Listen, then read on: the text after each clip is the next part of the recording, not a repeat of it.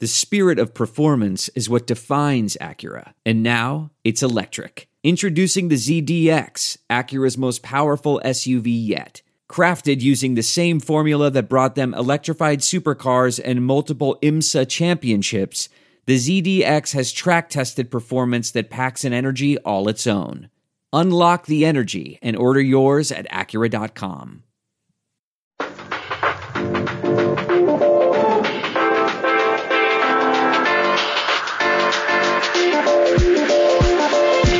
Here we go. Welcome to Sharp Lessons, everyone. Appreciate you giving us a listen to start your week. He's Nate Jacobson. I'm Ben Wittenstein. You can follow the show on Twitter. We give out all of our picks on Twitter at the end of this week for our best bets. And Nate, we've been doing pretty well for our best bets recently. Yeah, great season so far. I believe combined we went 6-1. We've had 5 double best bets where we've had best bet agreement in the first 3 weeks of the season, and that's 5-0. So doing really well. I personally went 3-0 in the NFL last week. I did say, though, week 2, always my favorite week to betting on the overreactions from week 1.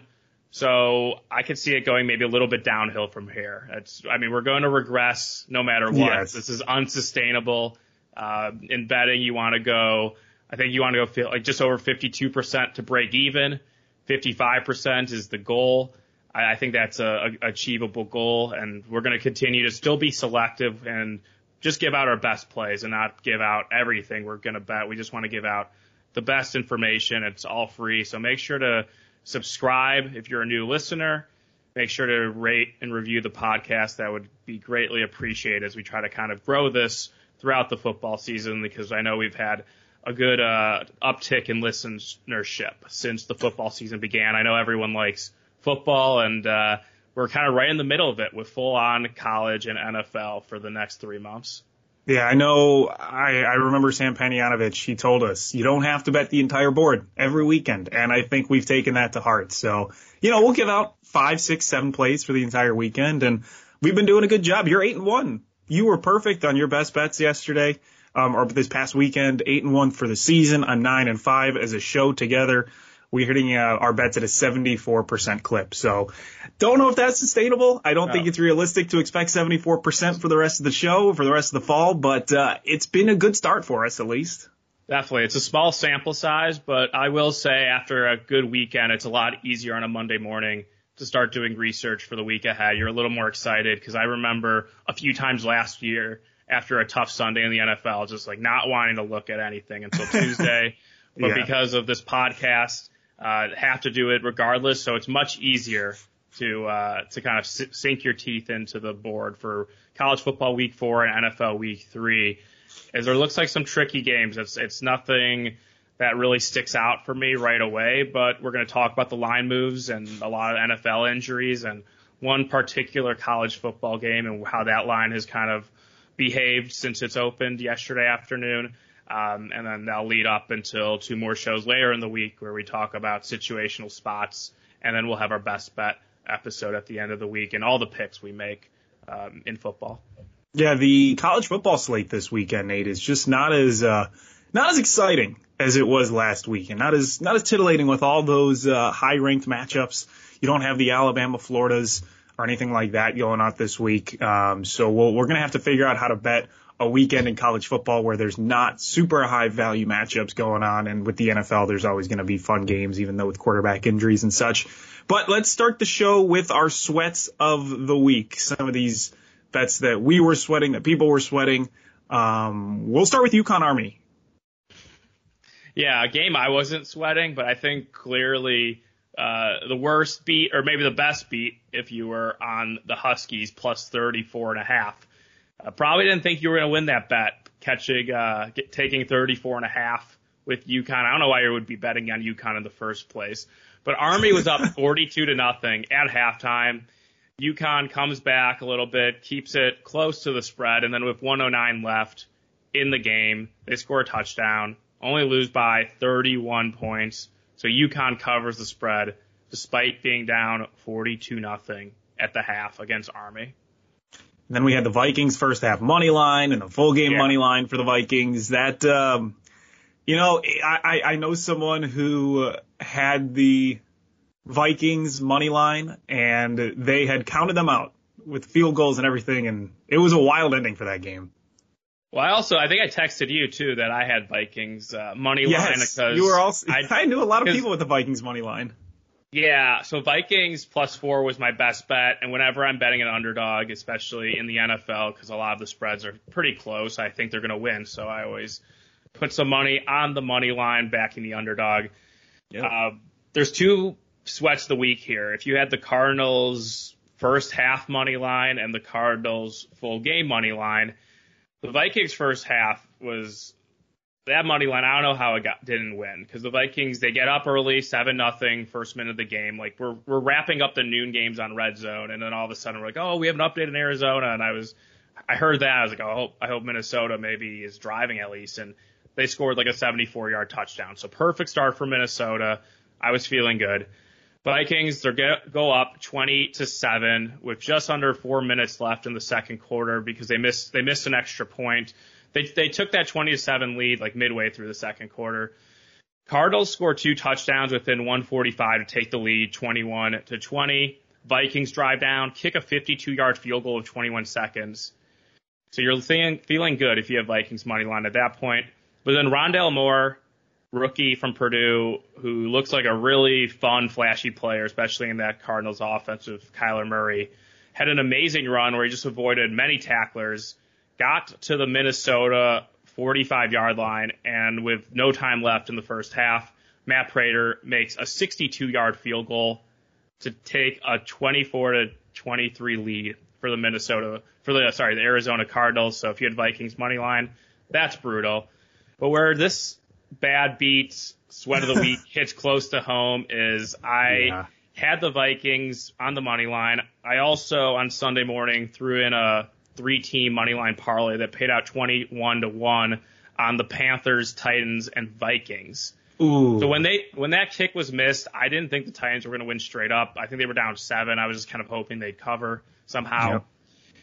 But that Vikings missed field goal, 37-yarder, Greg Joseph at the buzzer, down 34-33. Really hurts now because that's a killer. Capped off that money line parlay.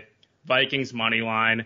This kicker makes 2 52-yard field goals during the game, but he misses an extra point and then misses a 37-yarder as time expires. However, it is the Minnesota Vikings. They lose in the most painful ways possible. Oftentimes, it's with the kicker. Last week, it was that fumble in overtime when they were probably near field goal range. They just lose in the worst possible ways. I'm interested to see how they bounce back in week 3 at home, their first home game of the season with fans. It's a great home field advantage in Minnesota, but they're 0-2. Mike Zimmer really has to rally the troops here in a game that they pretty much have to win because they gave away 2 games, or they lost 2 coin flip games in Cincinnati and in Arizona. So that's tough for the Vikings. But if you had the Cardinals, and I don't think many people were laying the Cardinals money line in that game just because they were like minus 190 on the money line.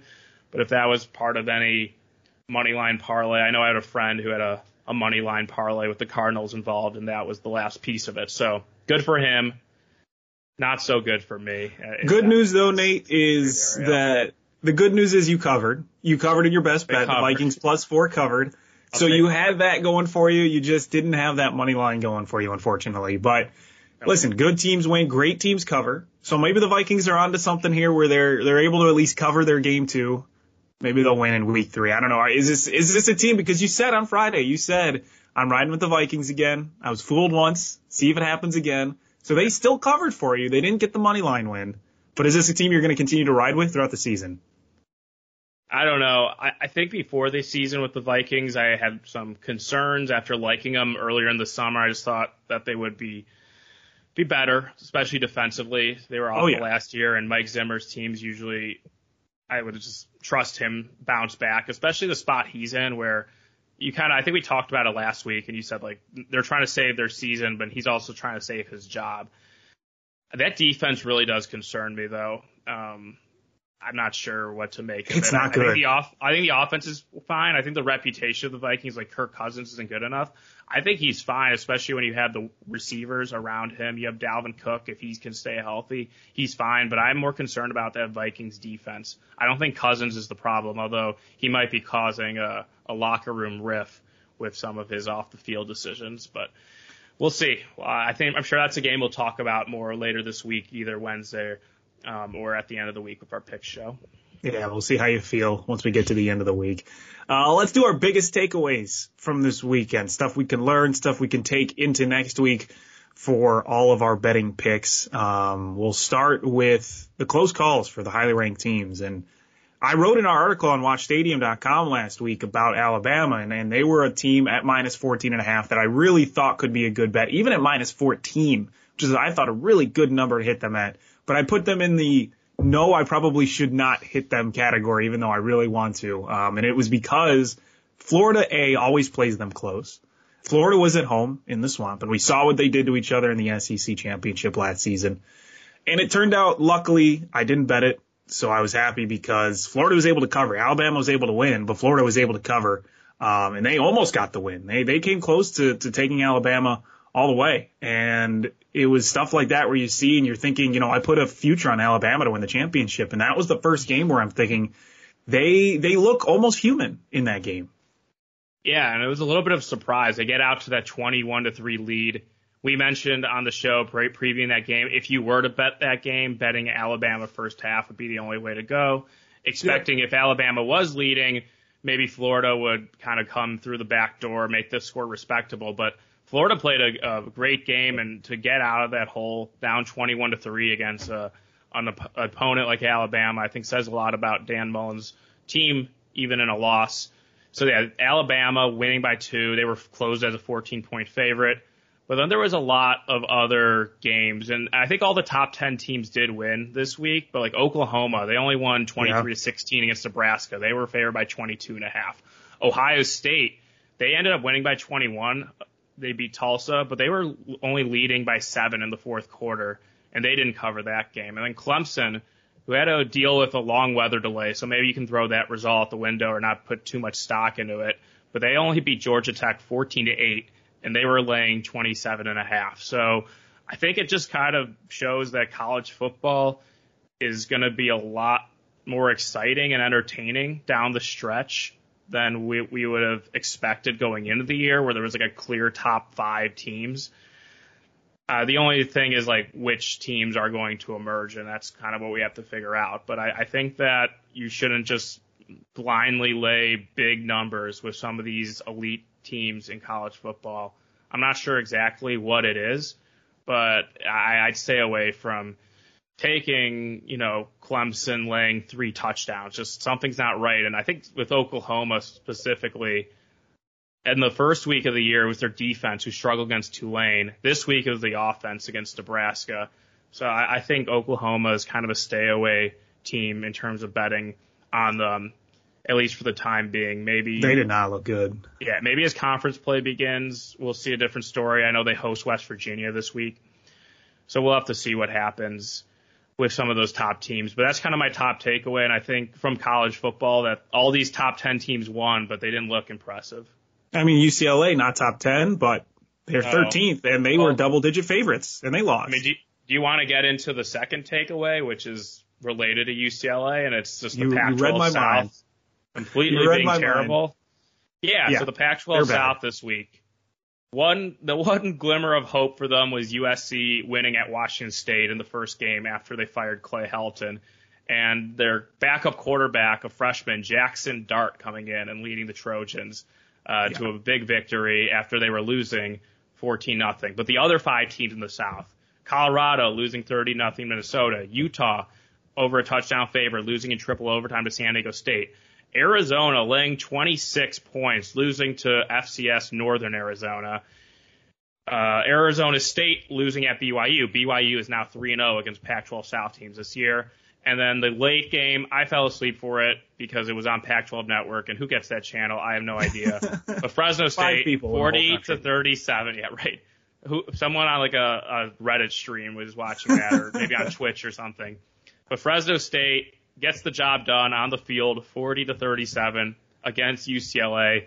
I was happy to wake up to that because I had a little bit of Fresno State on the money line because I wrote about it as my underdog at plus 200 or better on the money line, who I thought could win straight up. Thinking UCLA was maybe feeling a little bit too confident off that LSU win and then the bye week, in Fresno State, who we saw compete with Oregon earlier this year.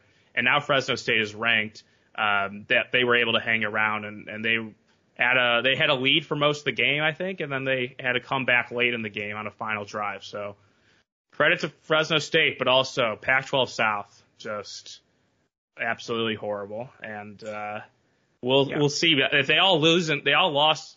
USC was a conference game, but the rest of the games, I believe, were non-conference games. So we might get a Pac-12 South team that's like 8-4 that's going to represent the Pac-12 in the conference championship.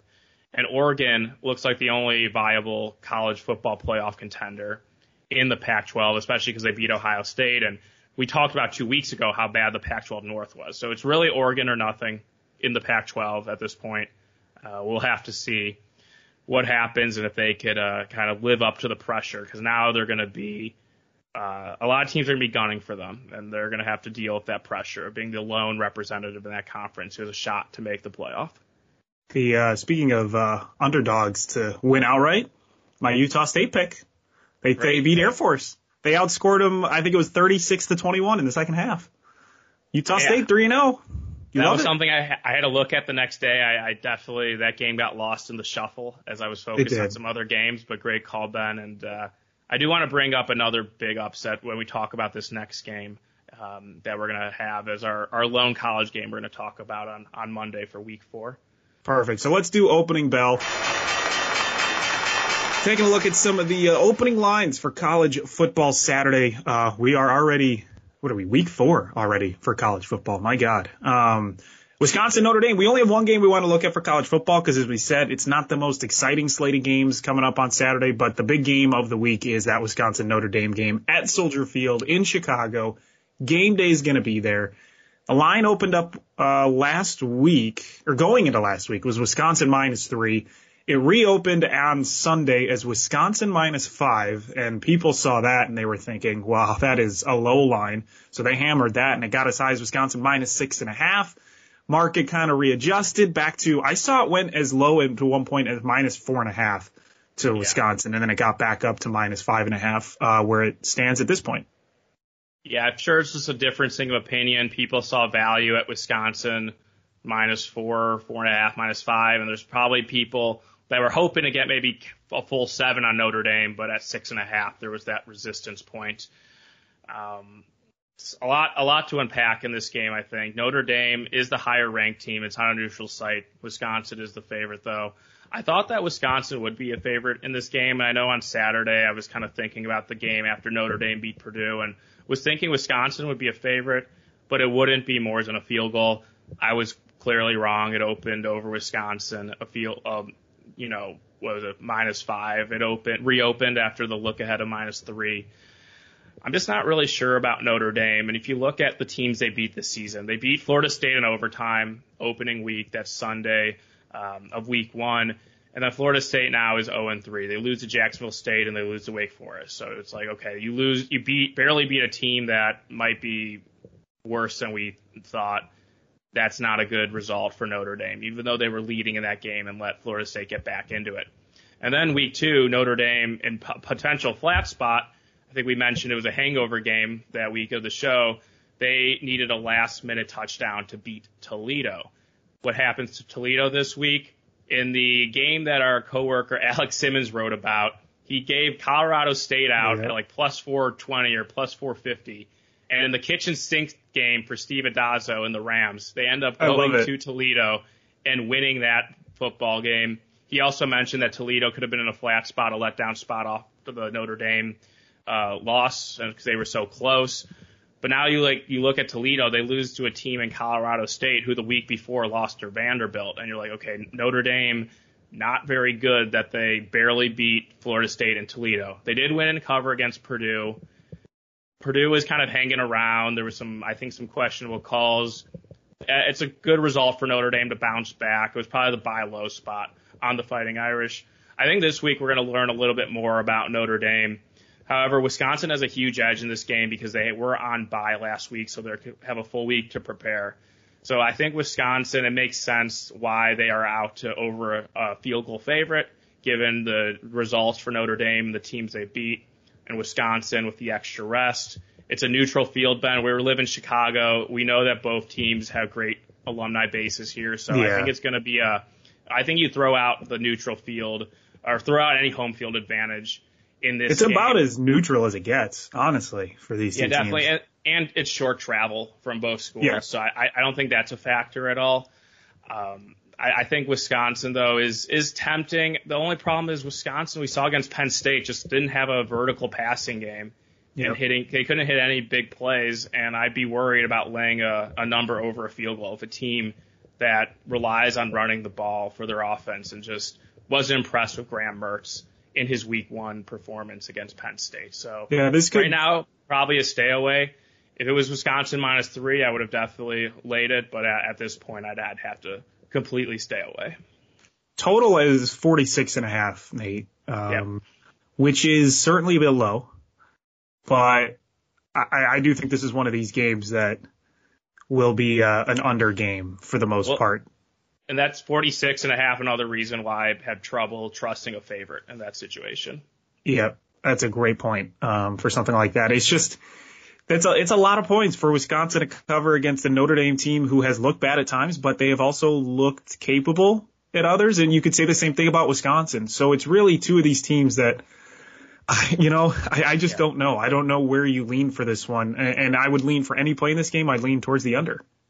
Also, the Wisconsin's transfer quarterback, Jack Cohn, is now the quarterback of Notre Dame. So there's a lot of angles there. Game. Let's remember that angle when we talk about this game Wednesday and kind of do a deeper preview of it and see where that line goes, because I'm sure in the next 48 hours it's going to be somewhere that's not 5.5, either 6 or maybe like 4, because some people think there's value on Notre Dame in a game with a low total.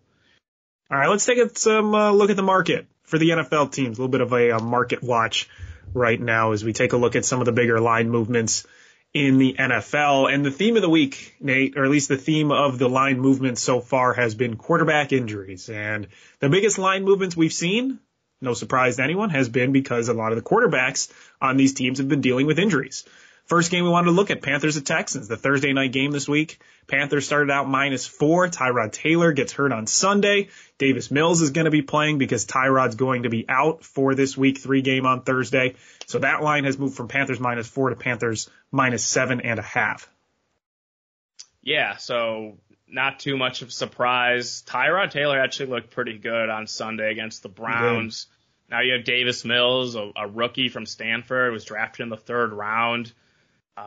Makes a lot of sense why there's been an adjustment. I'm not sure if I can get involved in this game. Oh, no, stay away. Panthers 2-0, coming off a big division win, traveling on a short week. Like, I would even avoid teasing the Panthers and using them as a potential survivor candidate just because of the Thursday dynamic for this week, the short week, traveling. That's usually never a good spot for a team. So I think I'd stay away from this game, but I understand why. That now on the look ahead, it was Panthers -4. After this week, Panthers look good. Texans is a quarterback. Now we're out to over a touchdown. Colts Titans. Titans -2.5 to start. Carson Wentz comes in and gets hurt.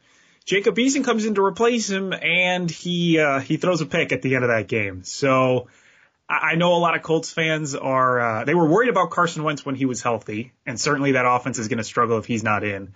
But there's a chance that he comes back. We're not 100% sure what that injury is right now. But that line's moved to Titans -5.5. Yeah, I think it was a double ankle injury for Carson Wentz on the report. So we're going to see kind of, by the time you listen to this, we might know what his status is. But based on the line, it looks unlikely he'll play. As you mentioned, we saw a look-ahead line of 2.5. Tennessee coming out with that big come-from-behind victory in Seattle, so maybe boost them a little bit.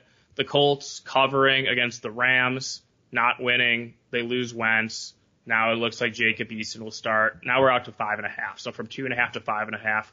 makes a lot of sense to me. I think that's a fair adjustment from Wentz to Eason, who I'm not really sure is that great, honestly. Carson Wentz that. So maybe there's like a little bit of an overreaction, especially because Carson Wentz isn't good, and the Titans defense is not very good at all, and maybe this is kind of a good spot to have Jacob Eason make his first NFL start.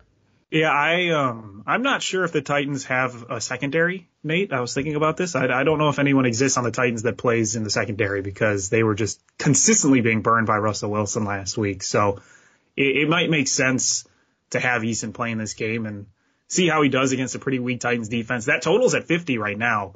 So if you're feeling like this is just going to be a completely offensive game, even with a replacement quarterback for Carson Wentz, that over 50 could be a tasty number for some.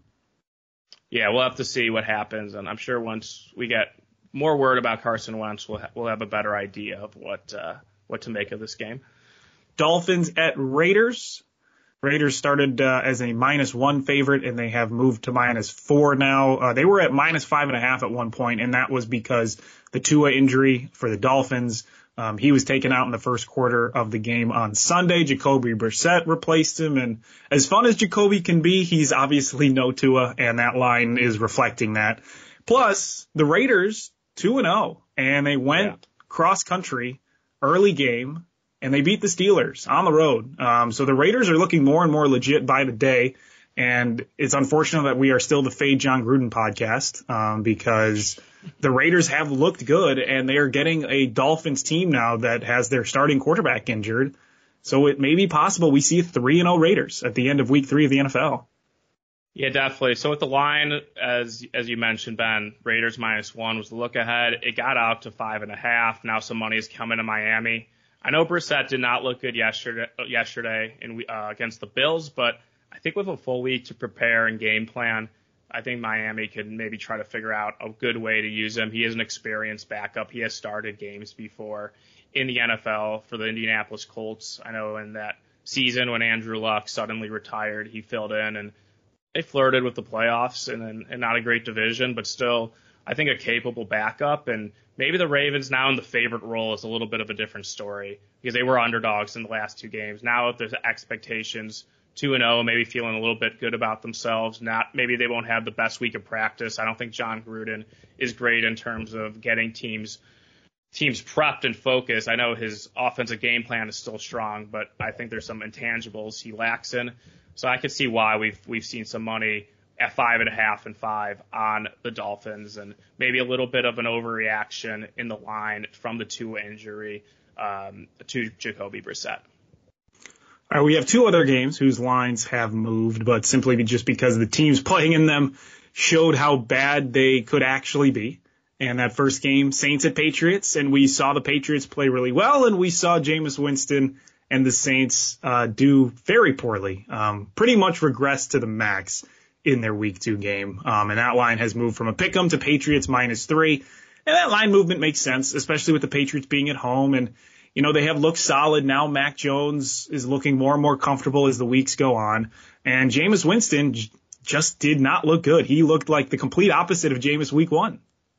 Yeah, I was on the Panthers. It was my favorite bet of the week. It was something I gave out Wednesday early. I just wasn't buying the Saints upgrade. I've understood why they were upgraded over the win against the Packers. It was an impressive win, but I thought it went too far. It was a game they faced zero adversity.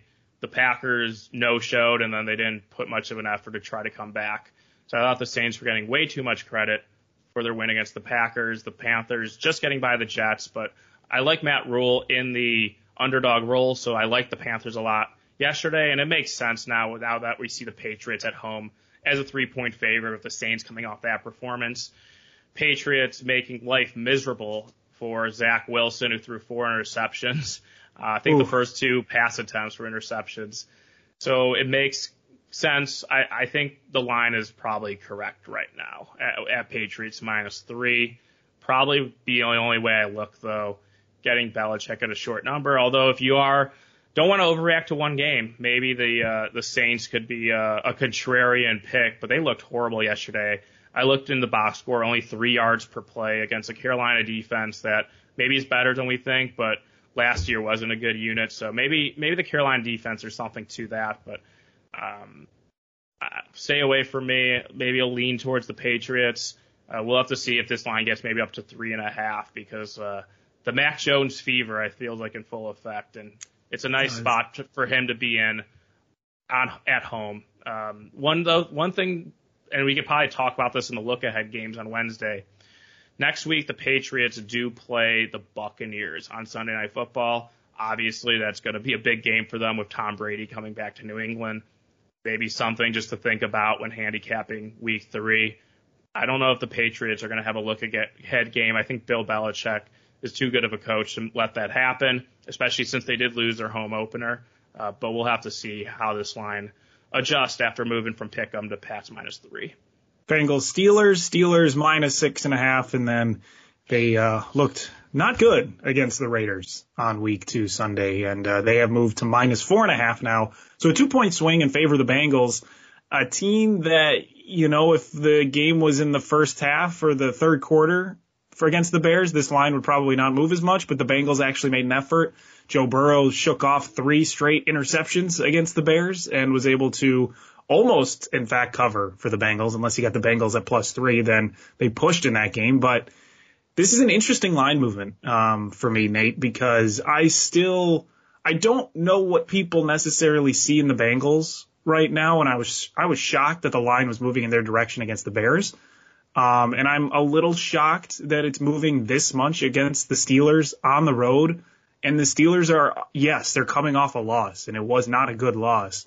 But I think they're good enough where they can come back and win by 6 or more against not a great Bengals team, a team that does not have a good offensive line, and a team whose offense has not really shown they can be super productive consistently. I think this line move is all about the Steelers and the incompetence yesterday against the Raiders, and a really, really bad spot for the Raiders coming off the Monday night win. It was something we talked about all week, and how I like the Steelers, and they failed to meet expectations. They lose by 9 points as a 5.5-point favorite. I think it's just the offense for the Steelers. It's not a good unit. The offensive line isn't good. Big Ben is concerning. And when you're a favorite and you need to win by 5 or more points in this instance, or on the look ahead, it would have been a touchdown or more. You want an offense that is going to be able to score points, especially if maybe they get behind in the game. And I don't think that's the case with the Steelers. I know they won Week 1 against the Buffalo Bills, but they were aided by a block punt for a touchdown, and you can't count on plays like that to happen every game, and counting on turnovers. And I agree with this line move. Maybe now it's a buy low spot on the Steelers, especially if their defensive line could pressure Joe Burrow. But with the Steelers offense, I don't really know if I want to be involved laying points with the Steelers, really against anyone in the league. And I learned the hard way yesterday backing them against the Raiders, so maybe I have a little bit of bias towards that. But I get why the line has moved, even though the Bengals also didn't look good yesterday. Yeah, I was on them too, -5.5. I think we made a great case to back the Steelers, and they did not show up. Roethlisberger looks bad. He looks old. He looks bad. He can't make decisions, and that line can't protect him. So you put all that together, and that's a pretty shameful offense for the Steelers. Monday Night Football preview, Nate. Let's preview the game tonight. I think it's a stay away game for me. The Packers are -12. I don't trust the Packers enough to cover 12, but I also don't trust the Lions. Yeah, so I think the conventional wisdom is Packers looked horrible in Week 1. Now they're at home. There's fans in the crowd, full fans. Monday night game against a Lions team that before the year was expected to win. Their regular season win total was 5 games. So it does seem like a spot where the Packers, even if you have doubts for them from the full season perspective, they do bounce back. I think that's why we've seen the line go up from Packers -11 to Packers -12. This is definitely a stay away from me.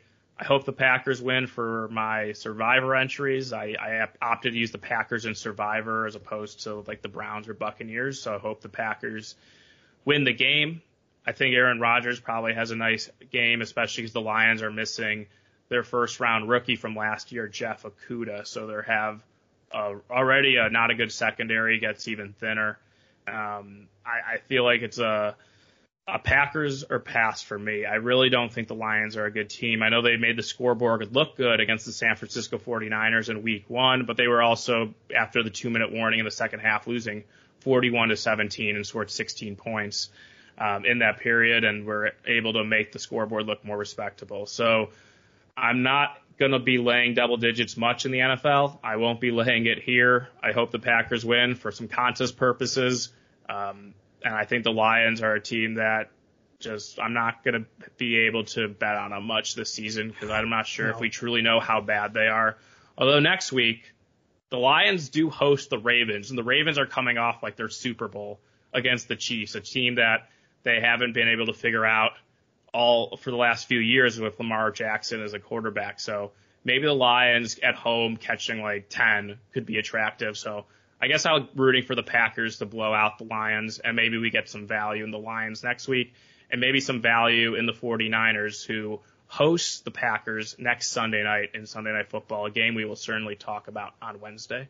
So if you don't like the side, thinking total, maybe leaning the over, I do want to say the weather report. We're doing an early weather report for this one, Nate. 14-mile-an-hour winds at Lambeau tonight. So if you're maybe thinking about the over, just check the weather report. If the winds still stay high, 14-mile-an-hour winds can change the total for sure. And I know the total's kind of been moving around, but this could be an underplay if the weather stays kind of wet and very windy as well.